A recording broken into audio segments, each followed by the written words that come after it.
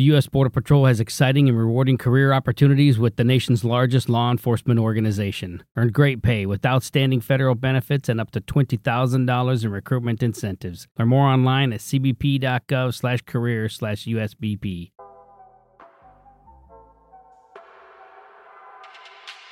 Good morning.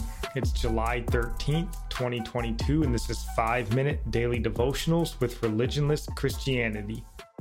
This morning we're looking at Luke chapter 12, verse 34, and it reads, "For where your treasure is, there your heart will be also."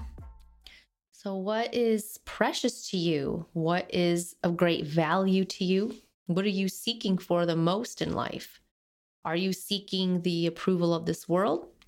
The approval of this world is backwards from God's ways, and their foundation is not a solid rock. Their truth changes whenever it's convenient for them. Our heart should be seeking God and treasuring His truth, His commands up in our hearts. The Proverbs instruct us to do so, to bind the truth around our neck, it says. Then Jeremiah 17, 9 through 10 says, "The heart is deceitful above all things and desperately wicked.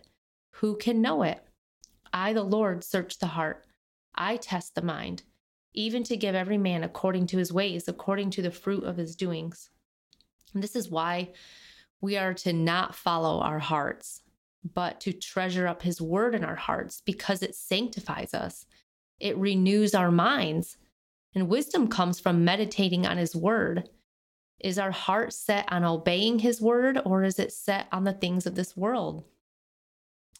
Yeah, what we do with our money, where we spend our money tells us exactly what we care about. As does how much of our money we're willing to spend on something. And I saw an article earlier it was a website called nonprofitsources.com. And it might be a little old. I think it's a couple years old. But the article stated only 5% of churchgoers tithe. And another stat from that same article, it says that Christian giving on average is 2.5% of their income. And that number is low, but it's even worse because the article mentions that during the Great Depression, Christians gave at an average of 3.3%. So today's Christians are giving less than they were during the Great Depression.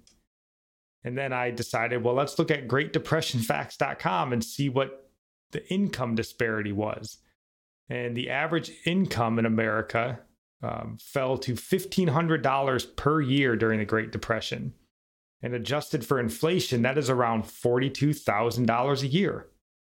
Well, the average American salary today is roughly $50,000 to $60,000 a year. So we make more money today and give less. So there goes that argument of, well, if I just made more, I'd start giving. No, you wouldn't. The fact is, this verse is true, and it should be a mirror into our hearts. Where our treasure is, that is where our hearts will be. I couldn't find a stat necessarily about number of Christians in America in the 1930s, but even just going back to 2007, we've dropped from 75% Christian to roughly 60%. So we're losing our faith, and that is indicated by where our treasure lays.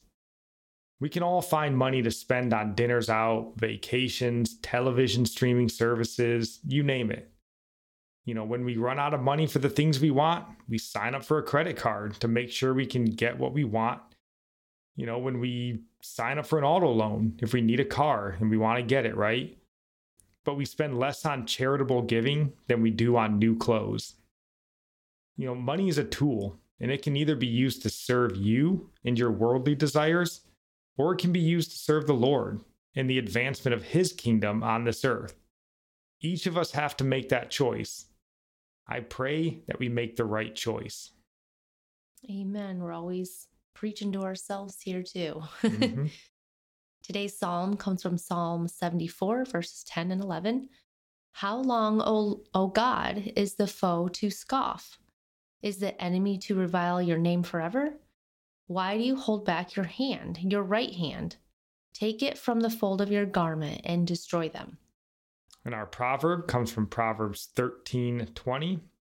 "Whoever walks with the wise becomes wise, but the companion of fools will suffer harm. And I'll end praying for you from Psalms 145.